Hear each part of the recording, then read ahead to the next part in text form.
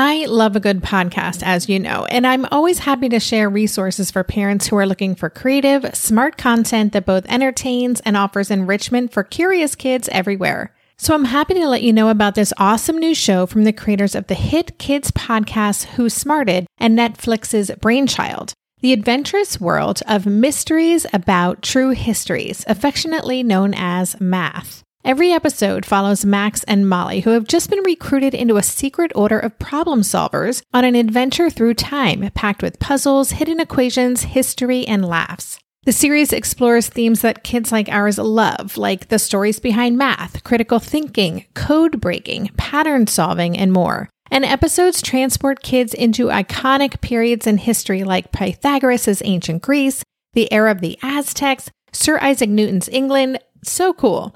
New episodes drop every Thursday and are about 15 minutes long, a perfect length for those car rides, for meal times, for break times, and bedtimes. What I love about this show is that it's kind of like listening to a book on tape. The story is captivating and includes lots of problems listeners can try to solve. The voice actors are fantastic, and the math concepts are seamlessly weaved into the narrative. It's exactly the kind of show Ash would have loved a few years ago, especially during our homeschool years, because finding that perfect blend of entertaining and educating, it isn't always easy. So tune into Mysteries About True Histories with your kids. You can follow and listen on Apple Podcasts or wherever you get your pods. But that's also maybe where the students started to really get to know, what does panic feel like? What does anxiety feel like before it's banging down the door? Like before it's stopping me in my tracks. What does it kind of feel like? And perhaps that's where I find myself in that future moment and I start to notice that and I feel that and I go, I know what's happening. I'm going to go use those strategies. I'm going to go regulate myself in some way. Hey there, and welcome to Tilt Parenting, a podcast featuring interviews and conversations aimed at inspiring, informing, and supporting parents raising differently wired kids. I'm your host, Debbie Reber, and my guest today is Zach Morris, a semi-frequent guest of this show. And I always love my conversations with Zach, so I was happy to bring him back to talk about somatic therapy and how this modality can be especially powerful in supporting differently wired kids who are struggling with anxiety and depression or recovering from both big and little t trauma. In our conversation, we get into the polyvagal theory, what somatic therapy is, what it looks like in practice, the underlying power of somatic healing, and how it can help kids develop resilience even in the face of stressful situations. And as always, when I have Zach on the show, we talk about what can seem like heady or theoretical concepts, but in a practical, accessible way that I hope will help listeners feel not only more informed, but inspired to incorporate some of what they learned through this conversation into their lives with their kids. And a little bit more about Zach before we jump in. Zach Morris supports individuals, families, and organizations who aim to develop a greater sense of safety and empowerment in themselves, in their relationships, and in their communities. He's inspired by the science of how people learn and change, and he aims to translate this to help individuals and communities improve awareness, communication, and structural support. Zach has more than 10 years experience in the classroom, ranging from inner city public school to rural therapeutic boarding school, and from non-traditional private school to individual co-op homeschool. Today, he serves as a learning consultant and communication coach. If you're not on the Tilt Parenting newsletter, now's a great time to sign up. Every Thursday, I send out a short email that has a little personal note from me, a look at upcoming events that should be on your radar, and highlights of news items and other things that I think you might be interested in. So you can sign up for that at tiltparenting.com. All right, that concludes the PSA for this episode. Thank you so much. And here is my conversation with Zach.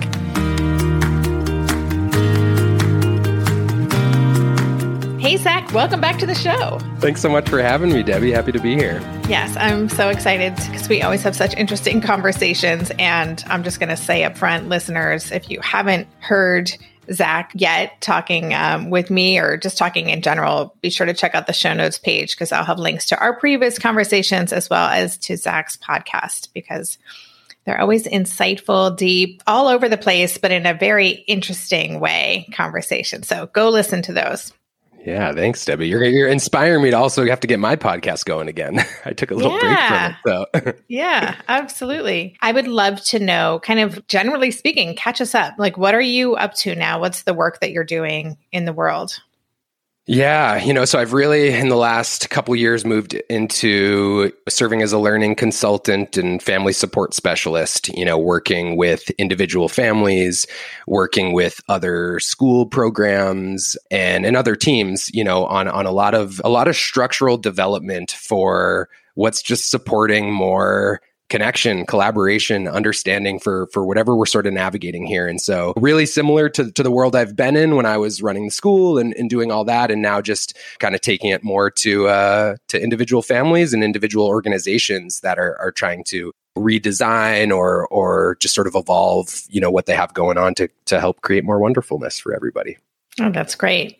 And I would love to know how you're supporting families or maybe even more deeply what you are noticing among neurodivergent kids really in response to the disruption of the past couple of years. Like what has been really showing up for you in your work and the families that are coming to you and the kids that you're seeing? Yeah, that's an interesting question because I think there's such a split experience in a lot of respects, right? I have for families that have kiddos and students who maybe were needing more spaciousness and needing more flexibility, time, all of these things that actually the last couple of years has provided a lot of opportunity for that nervous system to experience a little bit more sort of consistency of safety and security and all of those things. So for as many people that I'm kind of just getting connected with that maybe have been navigating some challenges or things like that. Like maybe the last couple of years is actually things have settled and now we're maybe actually able to kind of do some more work that is maybe accessible that in the height of it, maybe wasn't quite so much. And then on the other end of the spectrum for all those kiddos that we're thriving in the social, and really need that stimulation on potentially higher levels and things like that maybe there's some increased loneliness or missing connection and some things like that have changed things. But across the board, I guess, and this is maybe kind of leading into what we'll end up talking about today, is just the common thread that I see the most is this experience of getting kicked out of a sense of safety in the body, and that puts me into a place of overwhelm, anxiety, worry. The narratives start flooding, right? And all of a sudden, now I have needs, and I'm or I maybe can't access something, so I think that's what I see people needing the most support in, is how to support our kids spending more regular time in that sense of safety in their system, but also developing more efficient and effective strategies for getting back to that place of safety once I'm kicked out of it. And even recognizing that that's what's going on for me, perhaps.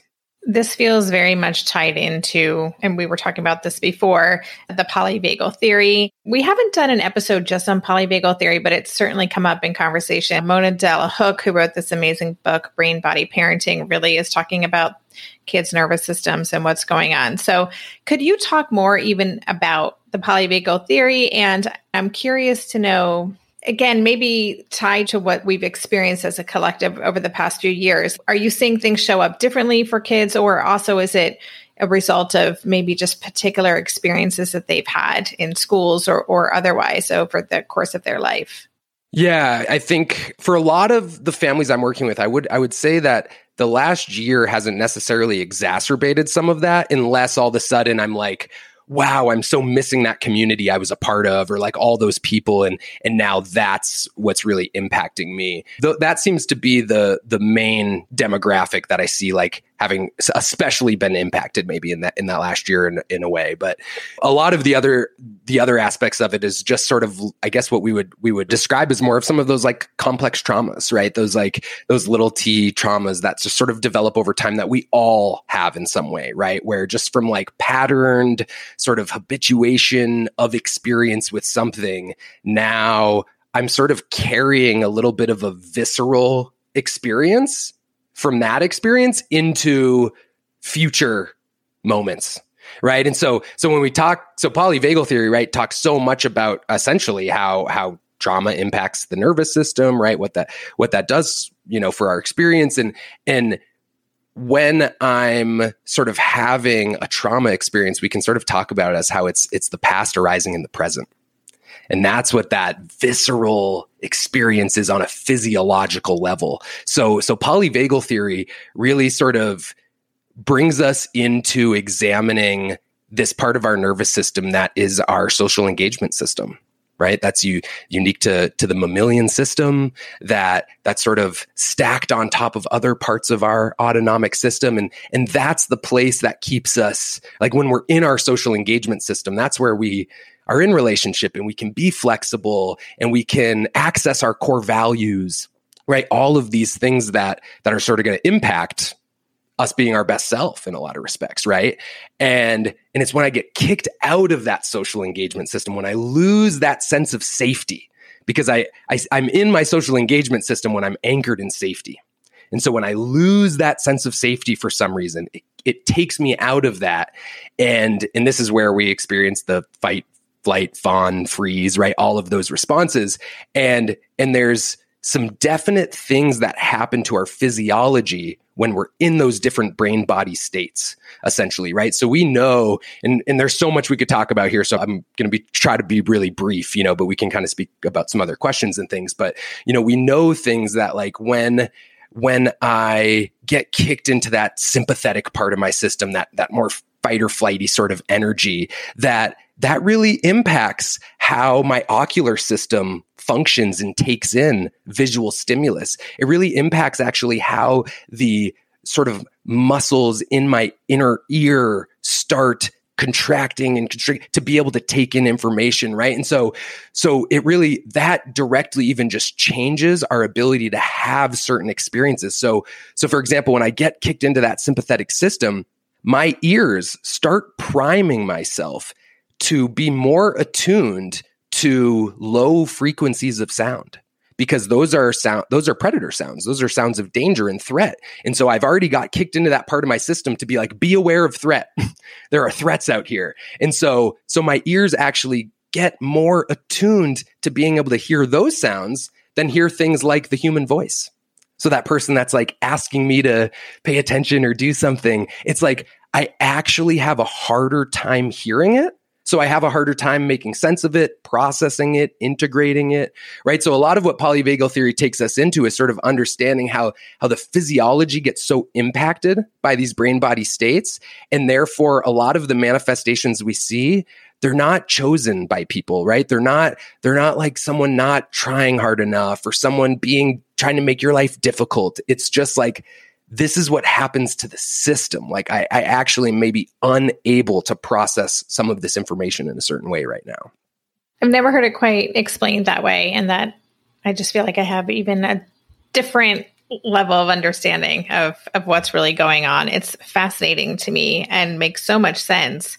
And I want to go back to this idea of little t traumas. We've talked about big T traumas. We've talked about ACEs, adverse childhood experiences. We did an episode last season about breaking generational cycles. So we have explored this, but I think it's interesting to think about these traumas that we may not recognize as traumas. And so could you give some examples or better explain what a little t trauma is and how those might be accumulating for our kids and we may not be aware of it? Yeah, absolutely. And I will sort of make note, I'm not, I know that's how people have kind of talked about it in the past, and I'm not sure if that's sort of still really a part of the lexicon, this sort of like little t trauma. It's just my way of trying to connect with some people's background knowledge and understanding and some things like that. But yeah, I think of it as let's take an example that maybe resonates with listeners of I'm getting driven to school. And just along the way, I'm already starting to think about what the expectations are going to be over there. And I'm sort of getting a little worked up. And I'm thinking about that I'd rather kind of be doing something else in this moment, or I don't have this, right? And all of a sudden, like, just all of these narratives and thoughts that are coming from maybe whatever experience happened previously.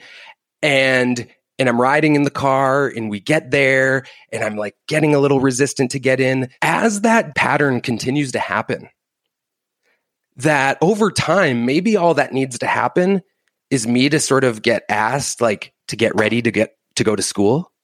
And I already start feeling all of those experiences that have been sort of building in that other moment of like when I'm in the car and I'm actually kind of feeling a little sick to my stomach maybe, or I'm getting sweaty and all of a sudden someone asks me, hey, can you get ready for school? And I start feeling that a little, but I might not be aware of it, right? So this is where sort of like somatic experiencing and understanding of polyvagal really comes into play, is how do we help our children really get to know the experience, not the narrative, not the perception, but the just actual experience in this moment. What Deb Dana talks about, right? She's really involved with polyvagal theory, and Steve Porges resonates with this, right? This idea that as I get to know the experience, I start to understand what facilitates it, where it's come from, and I also start to understand where I'm going with it and what's going to bring me back to a sense of safety. I was just talking about this today, and I think this analogy kind of like helps me wrap my head around it a little, of that idea of like the value of knowing our experience and really just like noticing it and knowing what's there. Is like, take that idea of when you've maybe felt hangry. Never happened to me, but keep going. Yeah. Before you realize what's going on, you're maybe just like irritable and short with people and don't have a right? And you're manifesting in all the ways that you are. And it feels kind of unmanageable, right? In the minute you go, my stomach is so empty. I need to eat food. Like there's nothing. I have a headache. Like this is what's going on. All of a sudden we can settle actually for a little bit of a moment, because I'm like, I have some understanding of what's led here. And I also like safety is on the horizon. I just need to get some food like that. That's available. That's possible. When I don't know what's happening and I'm just experiencing the narratives and the flood and the all this, it can be hard for me to number one, make sense of it and or take action that's going to help me meet my needs. So fascinating. We'll be right back after this quick break. So in our house these days, Darren and I have been working together to up-level our nutrition and healthy lifestyle habits. Maybe it's our age, our changing bodies, my shifting hormones. Whatever the reason, I'm here for it. And that's why I'm loving Green Chef, a meal company that makes eating well easy with plans to fit every lifestyle. Green Chef offers gut-friendly recipes each week and is committed to providing a holistic approach to nutrition by offering meals that contribute to the overall well-being of your entire body. Darren and I are particularly big fans of their nutrient-dense, science-backed gut and brain health recipes, developed in partnership with registered dietitians that improve digestion, reduce bloat, and also boost energy and immunity. This week's favorites? Turkey, black bean, and sweet potato chili, and the Baja chicken bowls with mango salsa. I mean, don't those sound delicious? But if that's not your thing, you can choose from a variety of customized meals to suit your lifestyles with preferences like keto, vegan, vegetarian, fast and fit, Mediterranean, gluten-free, and protein-packed. Whatever you choose, you'll get farm-fresh ingredients, organic whole fruits and veggies, and premium proteins, along with chef-crafted, nutritionist-approved recipes delivered straight to your door. Go to greenchef.com/60tilt and use code 60tilt to get 60% off plus 20% off your next 2 months. That's 60% off plus 20% off your next 2 months when you use the code 60tilt at greenchef.com/60tilt. Green Chef, the #1 meal kit for eating well. This year, I've been working on becoming more attuned to my body, and so I'm starting to really recognize how periodic spikes in anxiety or disruptions to my routines can seriously throw my whole system off. And as I've been traveling a ton this past month, which is both disruptive and somewhat stressful, I'm especially glad that I have the extra support of Synbiotic Plus, a 3-in-1 supplement from Ritual with clinically studied prebiotics, probiotics, and a postbiotic to support a balanced gut microbiome. Symbiotic Plus provides fuel to the cells that make up the gut lining to support a healthy gut barrier. And it comes in this very cool minty delayed release capsule, which was specifically designed to help survive the harsh conditions of the upper GI tract for delivery to the colon. The bonus is that the capsules don't need to be refrigerated, so I can easily bring them with me in my carry-on. On a personal level, I love that Ritual is committed to sustainability. They're a female-founded B Corp, meaning they are holding themselves accountable long-term to not only think about their company's financial health, but also the health of people and our planet. There's no more shame in your gut game. Symbiotic Plus and Ritual are here to celebrate, not hide your insides. Get 25% off your first month for a limited time at ritual.com/tilt. Start Ritual or add Symbiotic Plus to your subscription today. That's ritual.com/tilt for 25% off. You mentioned somatic experiencing, and that's something when I first reached out to you, I said I wanted to learn more about and share more about to the listeners. So could you explain what that is? It's something I hear about, and I don't know that I have a deep understanding of what it actually means. Yeah, it's a modality that's used in throughout a bunch of different sort of therapeutic supports and models. And I will kind of describe to people like it can definitely be like a therapy or led through in that sense by someone. And I also think it offers a lot of philosophy and understanding for us to all utilize as we try to like support our own nervous system and the nervous system of other people. But somatic experiencing pioneered by Peter Levine, Dr. Peter Levine, Waking the Tiger, a book of his I can't recommend enough. Somatic experiencing essentially tries to facilitate this completion of a self-protective response, like a self-protective motor response, and or releasing of like a stuck survival energy, right? So let me take us really quickly into how Peter Levine will sort of like talks about some of this somatic experiencing, because it goes all the way to like just like mammalian biology, right? He often will take you through the example of like, picture the lion chasing after the gazelle, and the gazelle gets tackled and is like about to get eaten, right? The gazelle shuts down, maybe, right? It just sort of goes off, the nervous system goes offline, it goes into that total like immobilization survival response, right? Where you might know it as that like playing possum idea, right? And the whole idea with this is that it's not chosen. That animal did not go, you know what I'm going to do right now? I'm going to shut down. It just like sort of happens to our system, right? And so that it doesn't have to experience the pain that it's about to experience, right? Now, say something else happens in like some other animal comes out and chases off the lion. And so now the gazelle is alive there, but in this shutdown state. What we see, and Peter Levine shows video footage of this, is what we see happens is the gazelle will almost start to like convulse and shake. And it will go through this like shaking experience on the ground maybe until it then just gets up and runs away. And he talks about that shaking, that's the discharge. That's the discharge of the stress response. And he sort of talks about how in our modern life, our stressors are not quite like that. Our stressors are not this like, a surge of stress. And then like we were right back to safety and we were able to discharge that. Like instead we have like the worry of that, oh yeah, a work project that's due for the next like 6 months, or the child that's like the teenager that's worried they're never going to be able to buy a house when they're older, like whatever those hums of stress are. So it doesn't have that very finite start and end point. Right.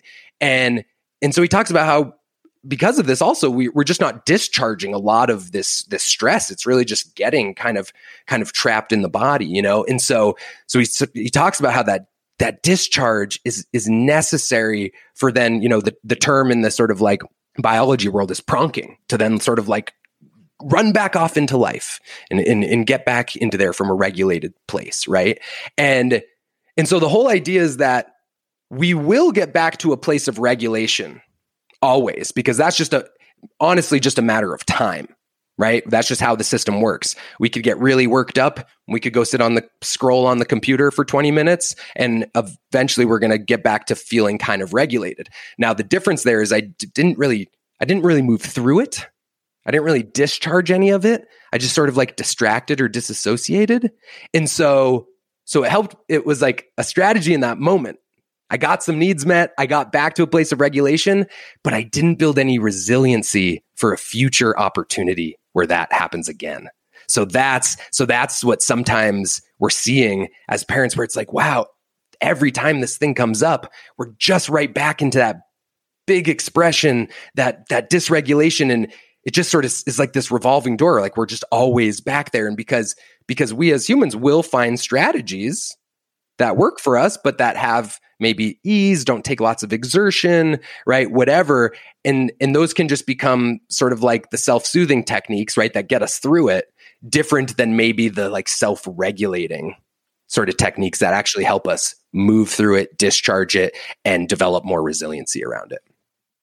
So if it's not discharged, does it accumulate? Can it build and become more and more of an unresolved issue? I think we become more patterned in it, essentially, right? Like we become maybe perhaps a little more sensitive to it. That's where the sensitivity can develop over time, right? Like perhaps the longer that thing goes and the more I'm triggered by it, potentially the more maybe the more hyper or hyposensitive to it, right? This could happen that I could get really hypersensitive to that thing, or I could start to actually slip into that more like shutdowny energy around it all and just get more apathetic or just get more isolated from it.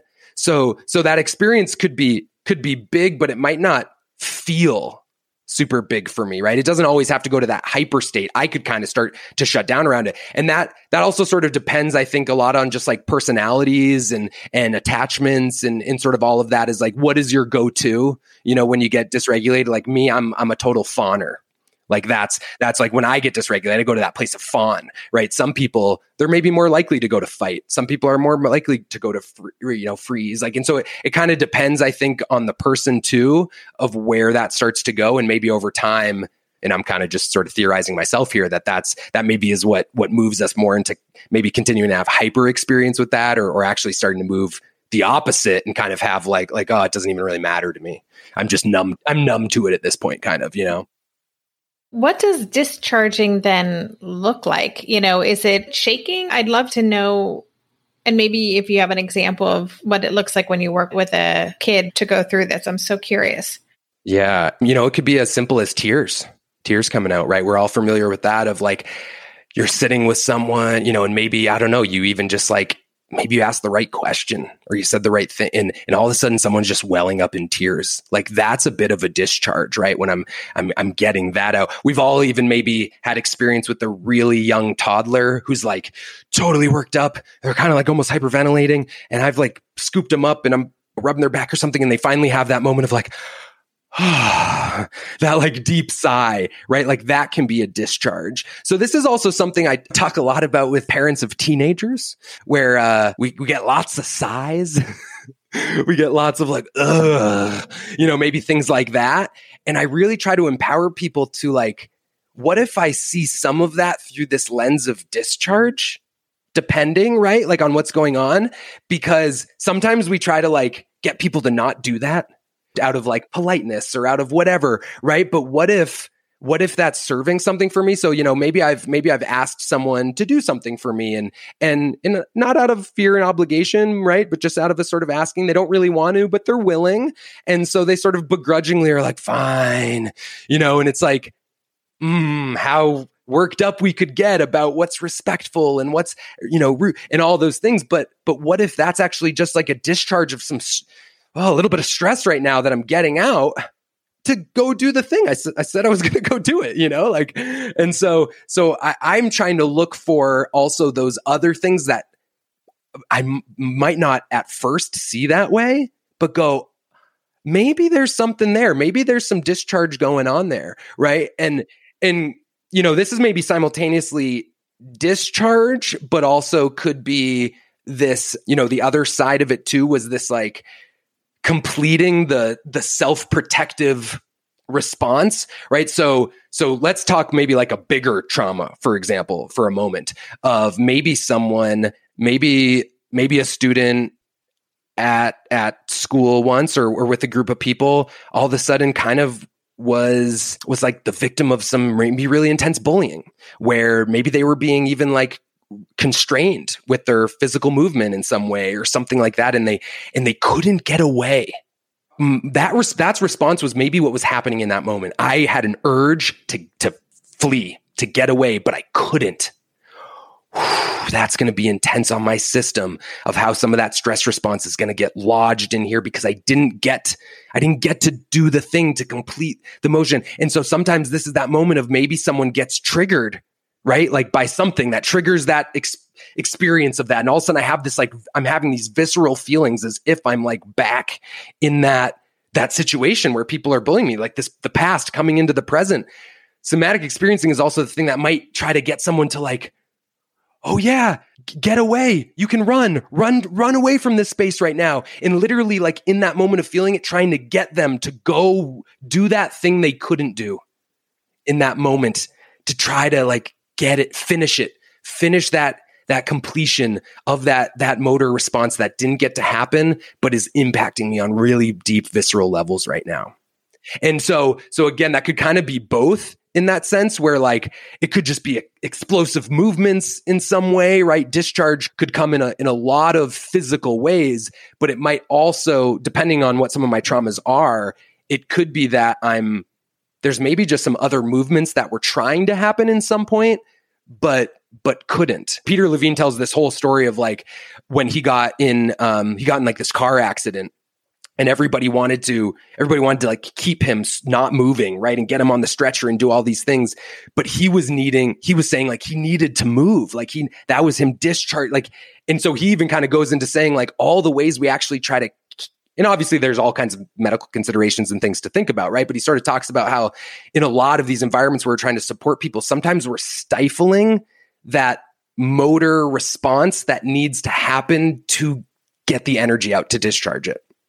Wow, this is so fascinating. As you were talking, even that story you said about tears, just earlier this week, I was on a call with a bunch of colleagues and someone said something that just, and I don't well up often, said something that really just resonated with me and just like I got hit, right, with this sentiment. And I instantly had tears welling up and I didn't know any of that was there. So that was, now hearing you explain it, that was obviously a release of something that I've been that's in my system that I hadn't made that connection. And so, you talked about the sighs or the grunts or these things. So more than us being aware, if our kids are doing that, is it helping them also connect the dots of what they're doing to kind of the why, the underlying why behind it and how that could be helpful? Like, do we want them to connect the dots? Yeah, I think ultimately, I think the rub is like, how do we lead people into that where that's not threatening, right? Where it's like, it doesn't become like kind of too formalized or too whatever, And so I find that this really all starts with a noticing practice, right? That like essentially what we're ultimately trying to do is notice what happens for me in this maybe situation where I get pinged into activation. And I'm trying to notice, like, what is happening in my chest here? Like, what is going on in my stomach? Like, what do I notice, in my temperature, right? Like, so that I can tune into that and get back to a regulated place via my body and my sensory system, right? Now, you can imagine trying to lead people into that have maybe a small window of tolerance or are experiencing lots of this or just kind of are in chronic stress places that could be just as threatening to try to, lead someone into noticing what's going on for themselves. And so we can kind of take it to really beginning places of like, well, what is safe to start noticing? Like, what can we start anchoring in, right? And so I'm often trying to lead students into maybe just noticing tangible, concrete anchors that are in the environment via the sensory noticing, right? So some just to up my practice of even being able to do that, even being able to notice like I'm in a body and I'm having experiences in the body, right? Like you could go on a bike ride with your child, and on that bike ride, we could be like talking about some philosophy concept or not talking at all, and everybody's just like thinking about their day yesterday. And therefore, like, it's not that that's bad, right?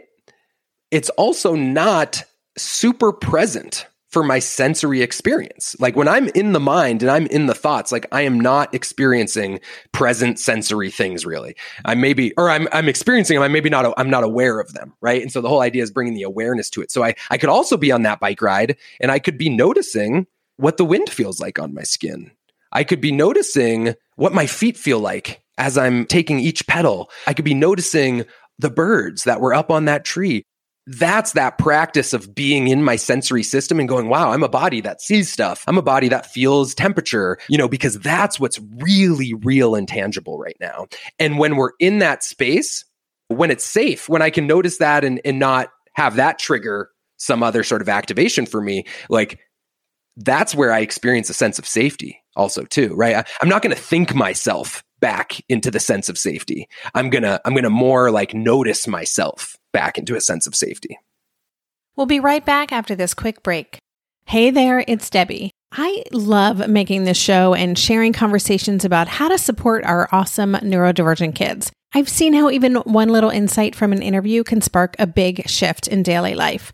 But I know that raising complex kids can be messy and lonely. And just when we think we figured it out, something comes up that boots us right back to feeling overwhelmed and stuck.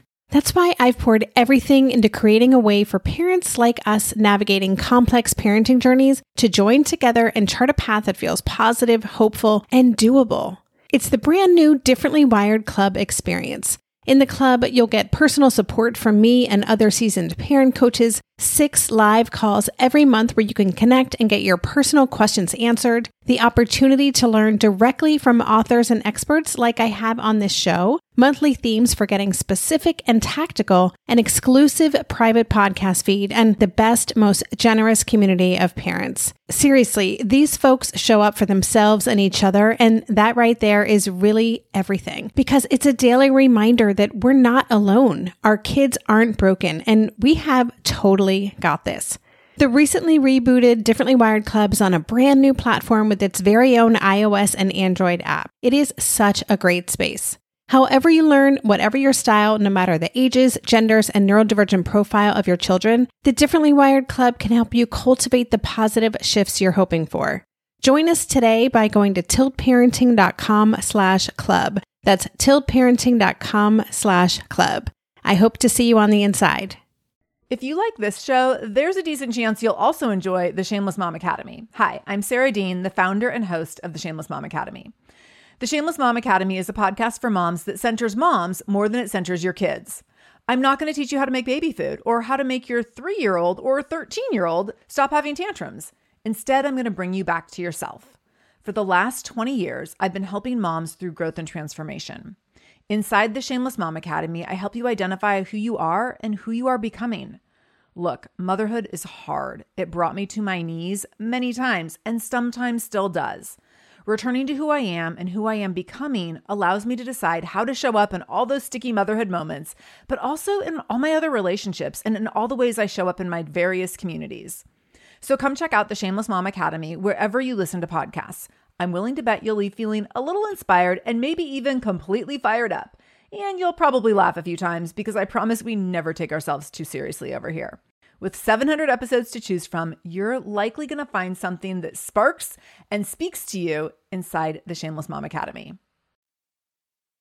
I mean, what you were talking about before was really a PTSD response, right? When we, in a situation where we get triggered and have that same experience. That's a word or a condition that I think gets thrown around a lot, especially when talking about neurodivergent kids. I hear from parents all the time, my kid has PTSD from school experiences. I think we've even talked about this maybe on our very first conversation, the kids who would show up to your school, many of them were experiencing that. So I'd love to even just talk about the relationship between neurodivergence and trauma. And our neurodivergent people who tend to have very kind of profound sensory experiences, more open to somatic experiencing as a modality? I don't know if my question makes sense, but I'm kind of interested in the intersection of all these things. Yeah, I'll first kind of speak towards, what I see in this sort of like PTSD neurodivergent trauma relationship a little bit, and as just being an educator and not diagnosing psychologist at all, but the thread that I see is that what shows up in both of those situations, even though there's multitudes in that situation, right? The PTSD experience or whatever other neurodivergent sort of experience I'm having, is that I'm easily kicked out of my sense of safety. So like that's the common thread. And because that is what's happening, we can look at the physiology and the biology like through a very similar lens. We can sort of say, well, polyvagal theory and somatic experience is going to apply to both of these because whether you got kicked out of your sense of safety because of X or whether you got kicked out of your sense of safety because of Y, like that doesn't really totally matter, actually. It just matters that you're not in your sense of safety. So what does that mean is happening to your body? And what is the road to getting back to that place? If that makes sense. It does. And Mona Delhook in her book, Brain Body Parenting, talks about having, I think she calls it one's platform. Their kind of how sturdy is their platform, and that neurodivergent kids kind of inherently have a platform that may not be as sturdy, so they're more primed to be kicked out of that sense of safety. Exactly. And so now speaking towards like whether, what I see on sort of the neurodivergent population of like maybe connecting with like some of these somatic experiencing practices or things like that a little more or not, is that I think in the beginning, it can be more challenging maybe to bring someone into that, right? Because I'm dealing with this experience a lot, right? So it's like, so if I'm not experiencing a sense of safety a lot, it's hard to do these things because we also introduce this from a place of safety. So the whole idea is like, if you were going to try to help sort of the noticing in some of these things, we typically don't really bring it in right when you're really activated and you're dysregulated. Like we try to bring it in from the other more regulated places, and maybe we'll then start to get to bring it in these other moments, right? But what I find is once we get the access, often then people seem to be interested to take it really far because we can experience the value, we can get relief maybe for the first time, right? So to tell a brief story, I have a student I've worked with for probably the last 7 years, and for a long time had been trying to lead this student kind of into some of this stuff, right? Into some of these noticing, but there was a lot of resistance, right? Because that seemed threatening, right? Also, you can imagine to go to my quiet times of also noticing and being in my spaciousness. Well, that's when the threats really start creeping in. That's where my mind starts going, and so, and also I might feel like I've tried so many things or met with so many different people that like, I don't want to just try the next thing, right? Like I don't feel very hopeful that that's maybe going to do anything for me, right? So sort of been in this relationship for a long time, not really getting a whole lot of movement on it and finally do, right? Finally, for whatever reason, I think this is also happens a lot is like sometimes it's just a matter of time and maturation that someone needs to get to sort of be open to finally being guided in some way, right? Because I haven't figured it out myself. I continue to have the same experience. This person in front of me continues to be safe. So why not say yes at this point, right? And so finally we say yes, right? And we just start doing some of that. We just start doing some really basic noticing from a regulated place. This is where I'm like leading this student through doing some like body scans, right? Just kind of like mentally trying to tune in to sensations they're experiencing maybe while I'm just like leading them through some brief things, maybe for like 2 minutes, literally like 120 seconds, right? So that it doesn't get too much, right? And then all of a sudden we start to lose it and lose ourselves. And we do that for a little bit. And next thing you know, like we're doing it longer, right? And I'm checking in with this student and I hear like, wow, yeah, every time we finish those 2 minutes, this person's feeling relaxed. Like they kind of enjoyed that time, right? Like, and so we kind of start doing a little longer. And then I start introducing some more techniques that someone could sort of engage themselves. We start doing a couple different breathing things. We start doing some different self-massage. We start doing some different things like that. And I hop on a call with this student, weeks later, and he tells me, and, a student totally on the web of neurodiversity, right? And this student tells me, I basically stopped a panic attack this week using some of the strategies we've been doing. And it was like, wow, this is where I was hoping we'd get to and where I was so confident, right? And we couldn't touch it for a long time. But once it was safe and once we got in and once we utilized it, all of a sudden he pulled it out and was like, I started to notice, right? Because that was the whole thing, is inside of this. This is where like eventually you may even be able to take someone, right? Doing this enough, you might be able to, I might have been able to with that student go, and what do you notice in your body when you think about having some math homework to do? Or what happens in your body when you think about gym class or whatever that is, right? And all of a sudden, like, yeah, maybe some of those sensations start coming back and I start to tune into those. Well, now I'm starting to get to know them in a much safer place also. Because like, I could lead, help co-regulate in some other ways, right? So obviously we don't want to rush too far too fast into something like this, right? But that's also maybe where the students started to really get to know, oh, what does panic feel like? What does anxiety feel like before it's banging down the door? Like before it's stopping me in my tracks, what does it kind of feel like? And perhaps that's where I find myself in that future moment and I start to notice that and I feel that and I go, oh, I know what's happening. I'm going to go use those strategies. I'm going to go regulate myself in some way. So a lot of things came up for me as you were sharing that. First of all, 7 years. And I'm also reminded that one of our podcast conversations was about how do we help a child change their worldview? And the whole theme was that this is the long game. So I love that example.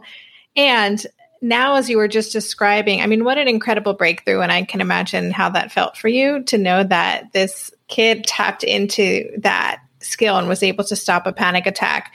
I think about the zones of regulation and the charts that kids in first grade are given. Like when you're feeling this way means you're going into the orange zone or the red zone or whatever. And you know, every time you stop yourself from doing that, you'll get a chart or a sticker or whatever it is. And I think about just hearing you describe this work and as a adult human, knowing how hard it is to really understand my body's cues and recognize them and notice them in time to even make a conscious decision. It just really strikes me, and hearing you describe this, of the expectations that we have surrounding what kids should be able to do. And we really expect them to learn these emotional regulation skills really quickly because we're so focused on behavior and classroom management and all of those things.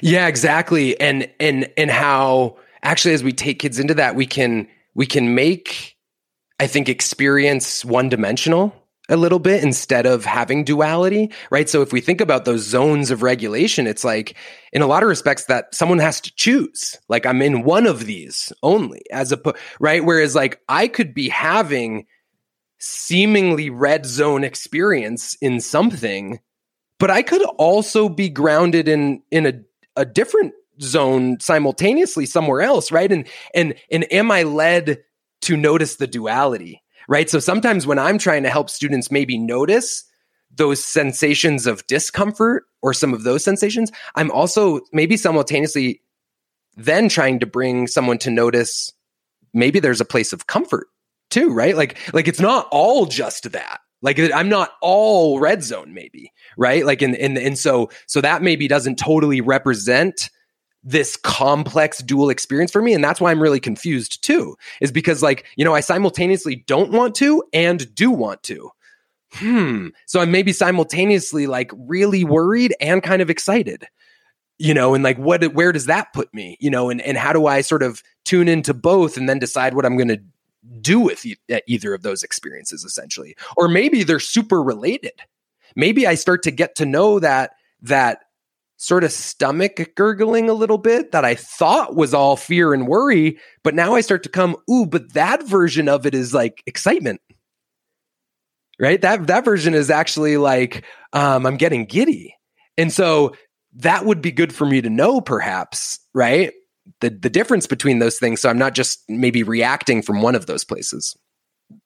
So then what I'm hearing is that this is a way to process trauma, whether that's even big T or little t trauma, but this is a way to process that, to learn how to discharge, to learn how to better connect with your experience, with one's experience in their body, and identify what's happening what does this look like down the road? So it's also, I imagine, about being able to navigate the world in a way where you're just kind of, there's real communication happening internally. What does it look like?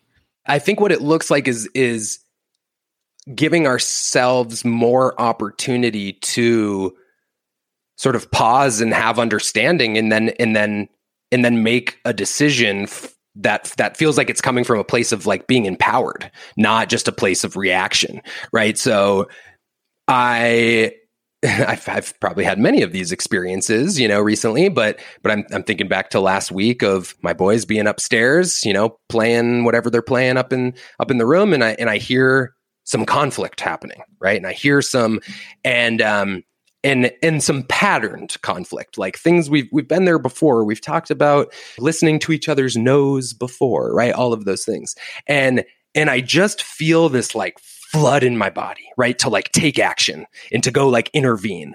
And I almost do, right? I almost catch myself as I'm like running up the stairs and I go, wait, let me like, what's happening here for me? Right. And I'm able to like tune in to like, whoa, like that just like got my chest race, like heart racing a little bit. I just like felt this surge of energy. Like that's my cue. Not to necessarily go up and intervene and do something. Like it could be, they could need that support, but that might just be my cue that like I got really frustrated that that's still a conflict that's happening, or I got really worried that they're not going to figure this out, or I got like scared someone was hurt even though they weren't, right? Or whatever that is. And so instead of rushing up in like having some intervention, and saying something or whatever I was going to say, like, well, it's not that I just went and sat back down on the couch because I wanted to like still check in with people, but it totally changed everything when I was realizing like, wait, so much more of what's igniting this energy for me is just like this discomfort I'm experiencing right now. And I'm going to try to go like exert some power or control so that I can feel better. Like instead that looked like me more quietly going up the stairs, looking for something in the closet, like not just to make sure people were safe, not directing my attention to them at all. And we'll talk about that thing later when people are regulated because in that moment, if I would have just gone in, they probably would have deer in headlights, like immediately been afraid, right? Like and therefore now on that spectrum of receptivity and defensiveness, they're way on the end of defensiveness and we're not going to get anywhere. So instead, right, we're able to just have that conversation a little later of like, hey, I noticed this thing earlier. What were you thinking about? Right. And then we could actually maybe do something with it. But what it looked like in the moment was noticing me using the information that I know that tells me about myself, my experience, my needs, and then taking an action that actually aligns a lot more with my core values and my sort of like clear perspective after the fact, what I would have been like, that's how I would have wanted to do it. I don't know if that answers your question, but. Yeah, I mean, it sounds like a superpower, really. I mean, the question, now we're shifting to the adult experience, the parent caregiver experience here, but that's a question that comes up all the time. How do I do what you did? How do I stop before I... Yeah, and we can just, so we can extrapolate that to our children, right? And so it's like, it's not going to be around the same topics, but it's that moment of like, ooh, did I have that moment of like pausing, taking stock a little bit and sort of just getting a little bit more clarity on what's really going on, right? That like, this is what's really happening right now, not necessarily just all the stories I would tell myself or all the sort of perceptions I'm making or intentions I'm giving to someone else or, whatever that is. Like I can get a little more clear on this is what's real right now. Okay, that's great. And so for people who are listening to this who want to explore experiencing somatic therapy as a modality for their kids, you mentioned Waking the Tiger. Do you have any other favorite resources that they should check out? And I can include these in the show notes page. Yeah, there's a book called Befriending Your Nervous System by Deb Dana. And Deb Dana, so much. She's really taken polyvagal theory into sort of practice of, she's an LCSW, like therapy practice and sort of that whole world. So she's making polyvagal theory really applicable to you. So I think that's a great resource. And Kimberly Ann Johnson, any of her works, her main book is escaping me right. Call of the Wild by Kimberly Ann Johnson. So many more, but that'll get everybody started. That's great. No, I'll definitely include those. Listeners, you can check those out. I'm going to be putting them on my Amazon. Oh, and actually one last one, because even totally a part of this whole mix is The Body Keeps the Score by Bessel van der Kolk. Yeah, huge part of it. Awesome. Well, is there anything, I mean, I have more questions, but we've talked around so many things, and I feel like this is a really good introduction to this topic and to just this idea of the power, of helping our kids really tune into their bodies and what that might look like. Is there anything that we haven't touched upon that you think is really important that my listeners know about? I think the connection that this has to neurofeedback. So I think that for the people that we're really struggling to help them like start in on some of this process, like start in on a noticing process, really start maybe being guided in any way, because it's maybe just all too much, right? I work with some of these families where it's just like, we just can't seem to maybe offer much without it getting dysregulating and activated, right? Is that neurofeedback is sort of being seen to maybe help people kind of get over that initial hump of just the sort of like stress release a little bit, so that then maybe we can actually access some more of this work. And so if you or your people in your family are noticing you're really at that just super beginning stuck point, I would maybe encourage people to also look into some neurofeedback stuff. Okay. That's really helpful. And that's another topic that I need to bring onto the show. There's so much to talk about, so much to learn about, but this has been fascinating. Before we go, just let people know where they can connect with you. Yeah, you can find me on my website, aliveatlearn.com. That's all spelled out, 3 words, aliveatlearn.com. I'm not frequent in the social media world much, so you won't find me on there really, but there's contact form on my website. You can reach out, and they also might find me on the PDA North America website. And there's a lot of things sometimes happening with PDA North America. I'm running some workshops over there, some different things. And so people might also see what's happening over in that realm. Oh, that's great to know. Yeah, we've done a couple episodes on PDA, and I know that we have a lot of listeners who are getting very involved and excited that there's more resources here in the U.S. specifically for PDA. So that's great. Awesome. Well, thank you again for hanging out with us this afternoon, and just great to connect again. Thank you, Debbie. It was a pleasure to be here. Thanks for all the work you're bringing to the world as well, and showcasing all these resources. So thanks so much. You've been listening to the Tilt Parenting Podcast. To go deeper into this episode, visit the extensive show notes page. For every episode, there's a dedicated page on my website with links to all the resources mentioned, a full transcript, and a podcast player with key takeaways marked so you can easily go back and re-listen to the sections you're most interested in. Just go to tiltparenting.com/podcast and select this episode. The Tilt Parenting Podcast is hosted by me, Debbie Reber, author of the book Differently Wired and the founder of Tilt Parenting. This episode was edited by Andrea Curtis Amasquita, and show notes were put together by myself, Andrea, and Lindsay McFadden. If you get a lot out of this podcast and want to help cover the cost of its production, please consider joining my Patreon campaign. On Patreon, you can sign up to make a small monthly contribution, as little as $2 a month. And it's super easy to sign up. Just go to patreon.com/tiltparenting to learn more, or click on the Patreon link on any show notes page. To follow Tilt Parenting on social media, go to @tiltparenting on Instagram and Twitter, and on Facebook. Lastly, please help this podcast stay visible and easily found by the listeners who need it by subscribing and leaving a rating or a review on Apple Podcasts or wherever you listen to podcasts. Thank you so much. And that's all for this week. Stay safe, stay well, and take good care. And for more information about this podcast or any of the resources that Tilt offers, visit tiltparenting.com.